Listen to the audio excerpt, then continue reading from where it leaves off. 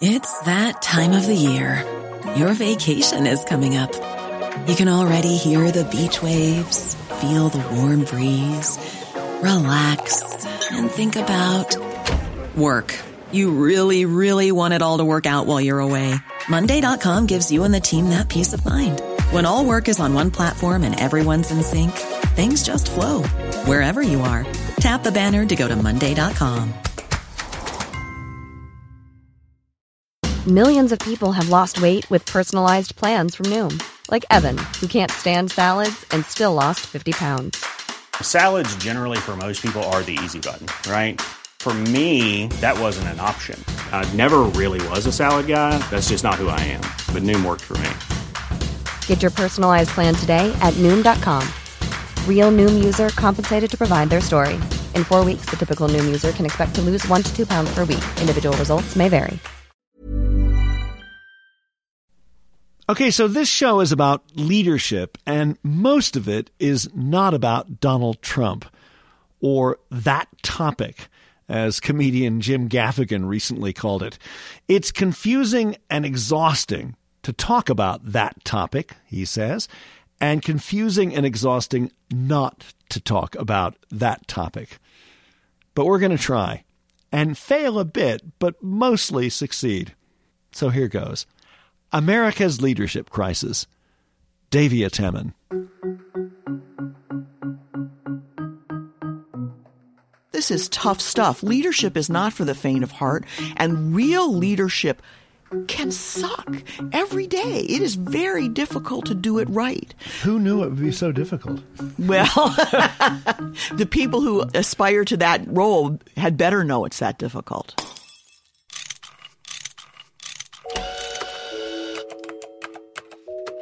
Our show is about fixes. Yeah, how to make the world a better place. How do we fix it? How do we fix it?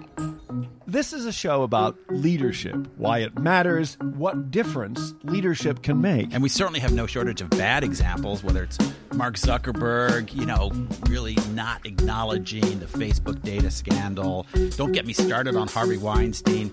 And of course, New York Magazine called it the snake pit under Donald Trump in the White House. Who better to ask about the vital importance of good leadership than an expert on crisis communications? Davia Temin is our guest today. She is CEO and president of Temin & Company and is a frequently quoted media and reputation strategist, crisis manager, and leadership and communications coach. That's quite a list. Yeah. Davia, thanks for inviting us to your office here in Midtown Manhattan. It is a pleasure to have you here. So, first question, and I guess it goes right to the heart of this show, and that is, why does leadership matter so much right now? We look to leaders to help guide us through both the normal exigencies of life and of work. And they're very important at that point. But in times of turmoil, it is even more important. We all need, all of us, even leaders need, a guiding star that is going to help to show us the right way to do things. And I think the morally sound way to do things.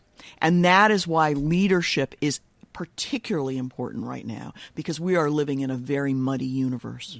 That brings up the occupant of the White House.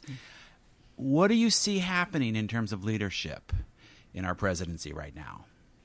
Well, I do have a particular point of view on this, and I'm not going to hide it because I think it's not the time to hide these things.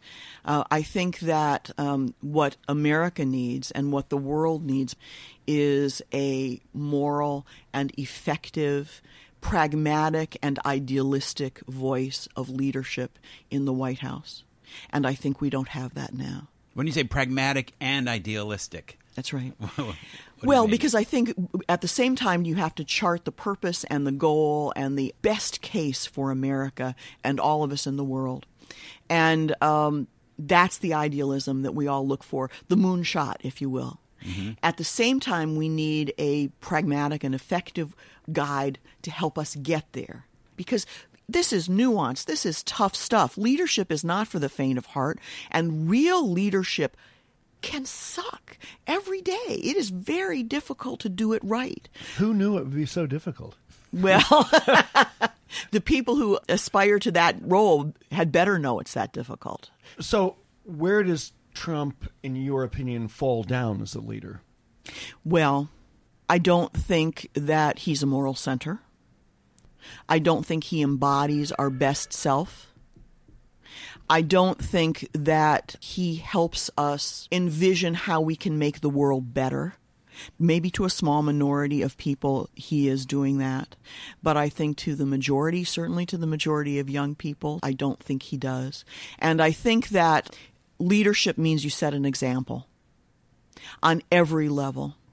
Who are some of the best leaders you've observed in your career? I do think that Barack Obama was a terrific leader.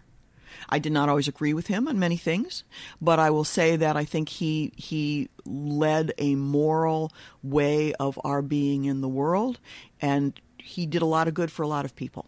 And I think he was a cool, calm leader. From him, I would have liked to have seen more emotion, which I think he had when he campaigned, but I don't think he had when he was being president. There have been other leaders of companies. I'm going to point out to you Ken Fraser at Merck, the pharmaceutical firm. After Charlottesville and after there was just unaddressed racism that was going on, he resigned from the industry council that he was on. And I think he sat the White House Council. At the White House Council. Right. And I think that what he did was he made it okay for other CEOs and boards to do that too. Today, in today's world, I believe that corporations, they do need to have a purpose that's higher or on a par with share price and growth and doing well. But millennials are looking to work for places that have purpose. I think we all need to have purpose. And I think that what Ken Fraser did was he showed purpose. I think that some people, critics of capitalism, may be really surprised to hear you say this, that it's really important for the leader of a large corporation to have a moral center, to have a moral compass, yes, and that much of his or her job involves weighing the ethical considerations of something. Well, yes, because I think that no matter how big the organization is, it is going to be far easier for people to follow that person's lead when they are proud of their leader, when they are proud of their CEO. And I will tell you, I have spent my entire life working in corporate America and in the corporate world. I believe in it. I believe in capitalism. I believe in market theory. I believe in all of this. And I also believe in ethical center and purpose. And I think that the two can be married, can work in tandem. And I think we have to make that happen if we want the capitalist system to survive. And sometimes doing the right thing is also good business. Eventually or immediately. Where would the Weinstein Company be today if they had stopped Harvey Weinstein in his predations early on when they knew about it rather than just settling case after case? Well, the interesting thing is I think they'd probably be in the same place. Without Weinstein, I think you'd have had to fire him. And if you fired him and maybe therefore his brother, then I don't think you'd have any Weinstein Company left, and it would have been sold a little bit the way it's being sold now. So I actually think it would have been in the same place. But let me back it up a little bit, because you've written that in a lot of cases you can stop sexual harassment partly by recognizing it and just changing the incentives, make sure people realize that it can destroy their business. Well, if the board is clear and unequivocal, no more wink, wink, nod stuff, unequivocal that this is not acceptable. Sexual harassment, abuse, anything will not be tolerated, period. We will have due process, and we will have a pristine attention to due process. But once we conclude that due process, if you have partaken in this, you're out, period, end of sentence, out. And you know what? That makes it very clear. Very clear indeed. Sexual abuse is a cloud over corporate America. I'm sure that there have been clients you've dealt with. What do you tell them? Do you say it's not just how you react today, but also what you do with your corporate culture? I mean, how do you change a corporate culture to make it less likely that there are rampant cases of sexual abuse and sexual harassment? Yeah. Well, it's about leadership. And I think one of the problems is that sometimes bad behavior has been sanctioned. It's been okay But it's been okay for the top performers, the star performers, whatever else. I've seen this in investment banks, for example. Whereas if you were a lower level employee, it wouldn't be tolerated. But it would be tolerated. So that's a mixed message. And basically it says to people who might tend to act this way, well, I just have to get high enough and valuable enough and anything will be allowed for me. You see this with the Matt Lauer stuff. You see it in entertainment. You see it in media. You see it all over. So I think what has to happen is you have to have an equal brush. It has to be equal for everyone, and it has to not be tolerable. And once you've given that message clearly, precisely, and you've lived up to it, people get the message. But what about more women on the board? Because Yes. I know that's something you've Yes. written about. I've written about it a lot, and I do believe that that's true. I believe that that is one of the reasons that boards are changing, and this whole thing is changing. At first, we're about 20% there now of women on boards in America. So 80% of the people on the boards of corporate America are men, 20% women. That's right. And of course, there's still many, many companies where the boards are all men. And I don't think that every woman, by the way, falls into this category of champion, by the way, but many, many do. And I think that what lots of research has shown, once you get 3 women on a board, let's say a board is 10 people, once you get 30% or 3 women on a board, then it stops being the woman board member or the 2 women board members, and it starts to become a force. Right? So when this happens, they will stand up from their own experience, because I doubt that there's one woman in corporate America today who hasn't experienced some form of sexual harassment or whatever within their careers, but I'm betting not too many. So I'm betting that the women who are on those boards who've gone up generally have been CEOs or other very important had important positions, they will have had this experience. And because they'll have a little bit of reinforcement in numbers, there are a lot of guys who won't countenance this either, who are very, very eager to go along with them once the issue is raised. Then I think you've got a force that for real change on the board. And I do want to say one more thing about male allies. Research has found that there are a very small percentage of men are actually this much of harassers or abusers. It's a small segment that does it again and again and again when they're not stopped.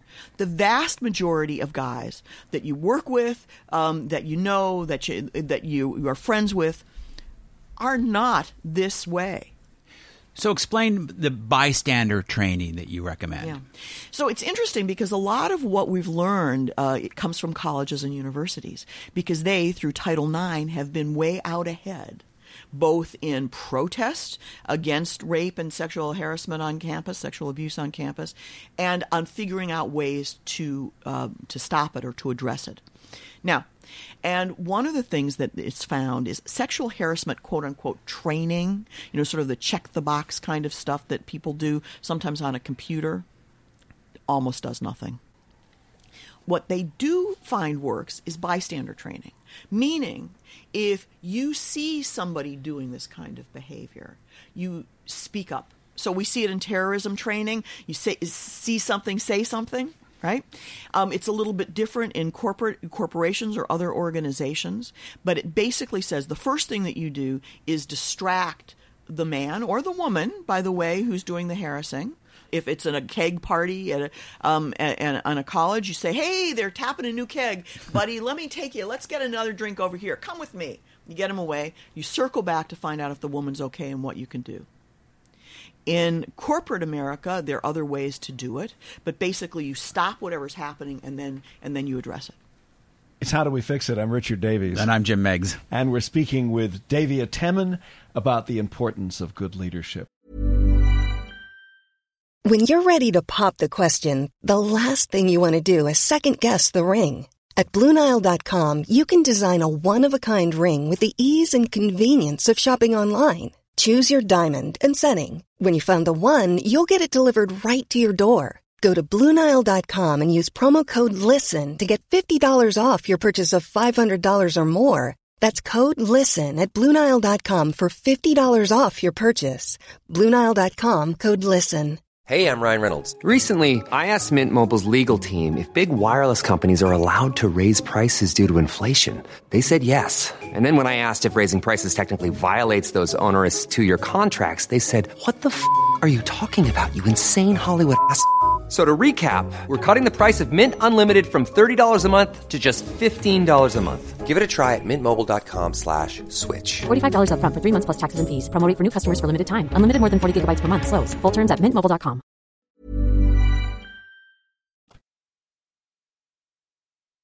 I want to go back to crisis management, crisis consulting, because you advise a lot of CEOs and senior corporate people. I'm struck by something that you said in your do's and don'ts list that you issued, and it is don't lie. Yeah. Show humanity, compassion, and concern for any human toil, and mean it. Make people your first priority. Why are ethics so important?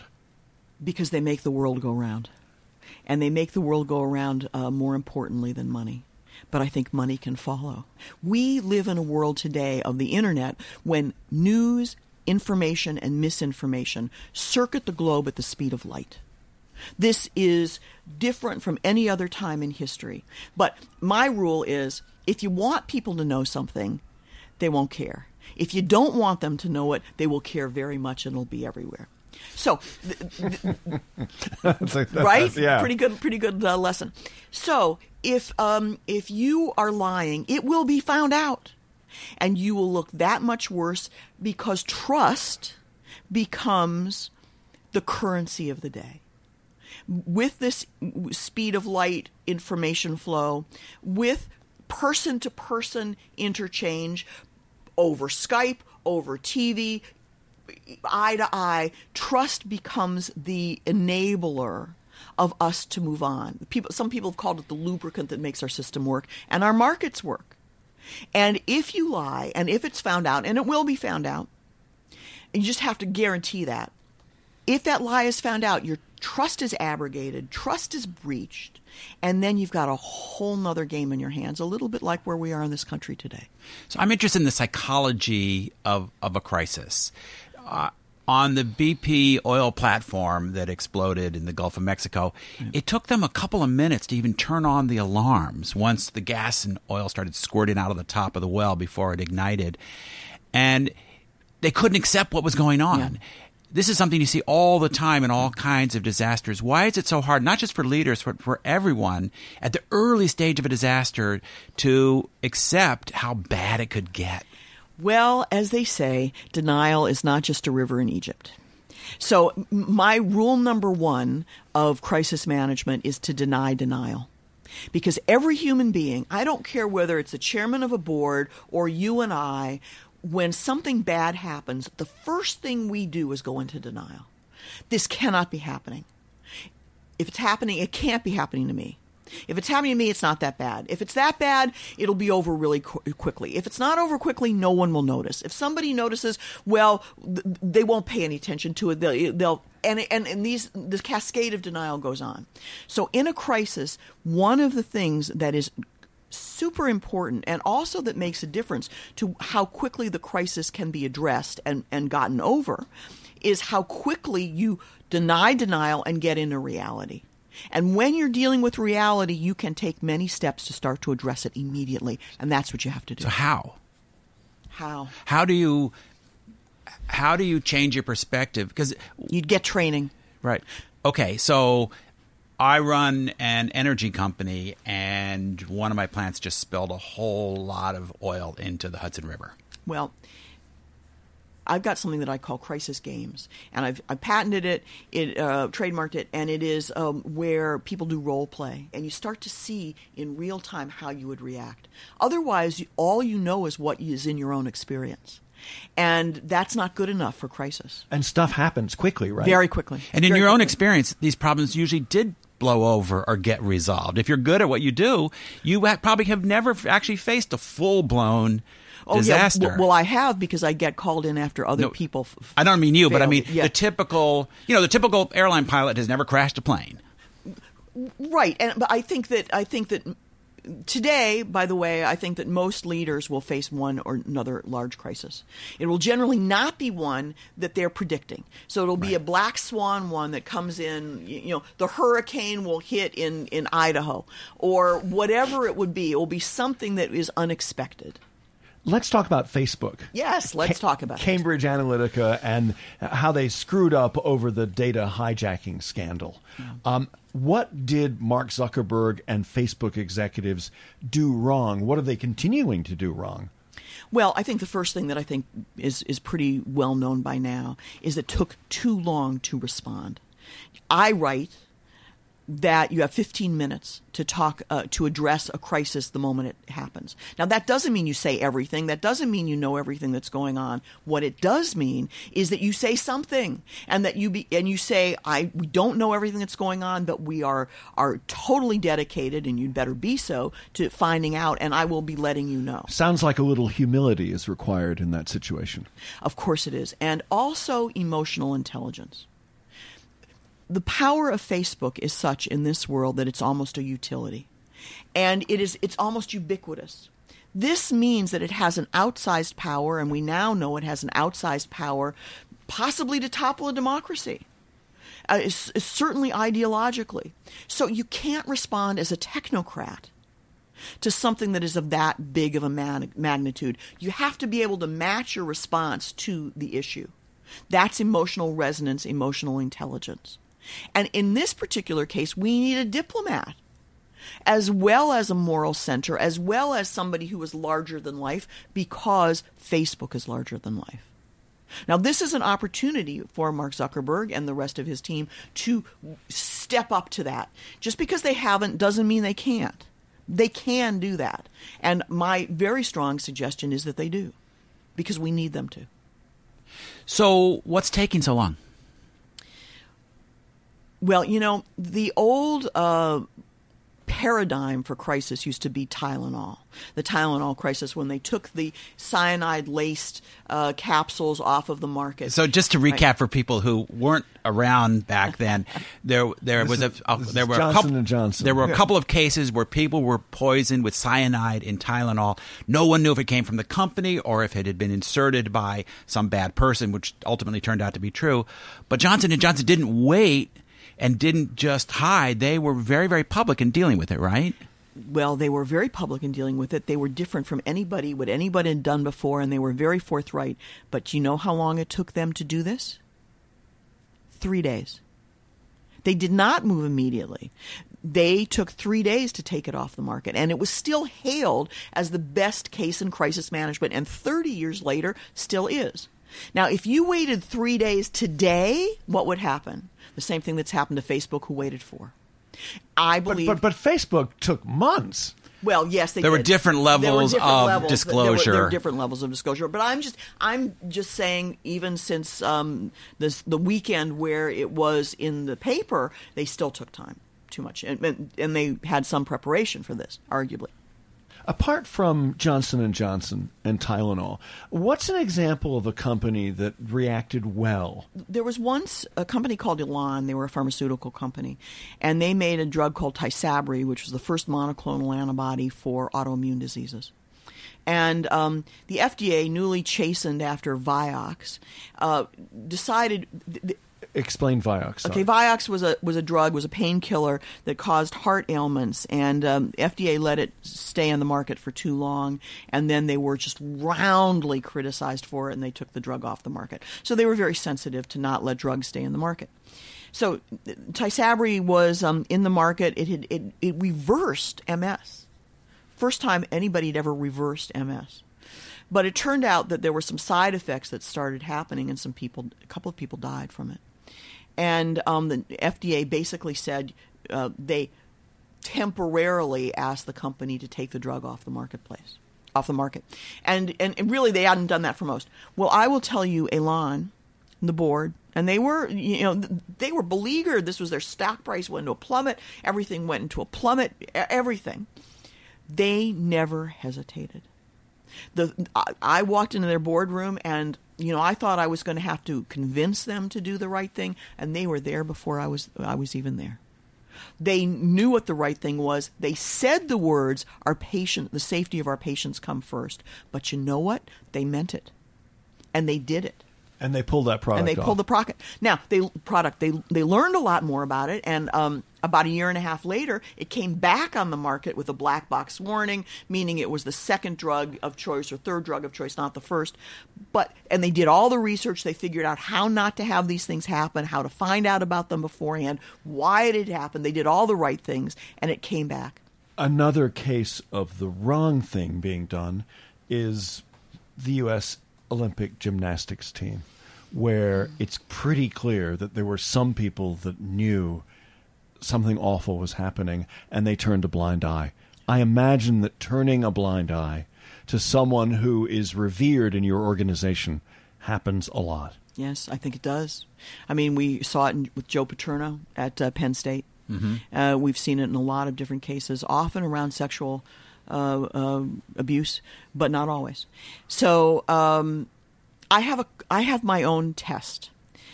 I call it the karmic cockroach test. It's true, and everybody in my firm knows it, and I hold myself to the standard. The karmic cockroach test says, anything I say or do, or suggest or allow my clients to say or do, that will make us come back in our next life as cockroaches, you can't do it. It's a litmus test. It's quite easy to understand. We can't come back as cockroaches. We have to come back as more ascended beings. Davia Timon, it's been a pleasure.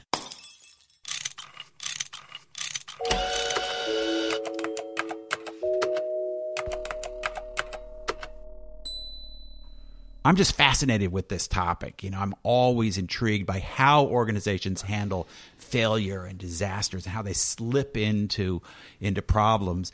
And it's so easy to say, like, well, you need good people in charge, and to assume that bad things just happen because bad people want them to happen. And what I like about her perspective is that it takes work to do things the right way, that leadership is hard. One of the solutions that Davia talks about is the need for training, the need for coaching, the need for organizations of any sort to go through what could possibly be the worst case scenario. Right. So often we hear about how great optimism is, and it's important in many ways. But if you're an airplane pilot, your training involves one disastrous scenario after another. One of the things I was really struck by with Davia Timon, who does spend a lot of time with CEOs and people who've been attacked for being greedy, and how often doing the right thing and doing the smart thing for your shareholders are the same thing. This is something that goes all the way back to Adam Smith in the philosophy of capitalism, is that most of the time what's good for the individual business is also good for the consumer. It's not always true, but the notion that your ethics would make you behave one way and your greed and business sense would make you behave in an antithetical way is rarely the case. And I liked your point about diversity. She mentioned having more women on a board could help you see the world differently. I think that's really crucial.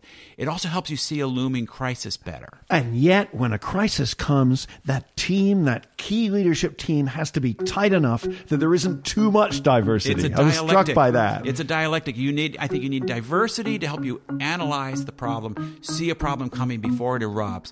But then you need a certain amount of unity that probably comes from just working hard together.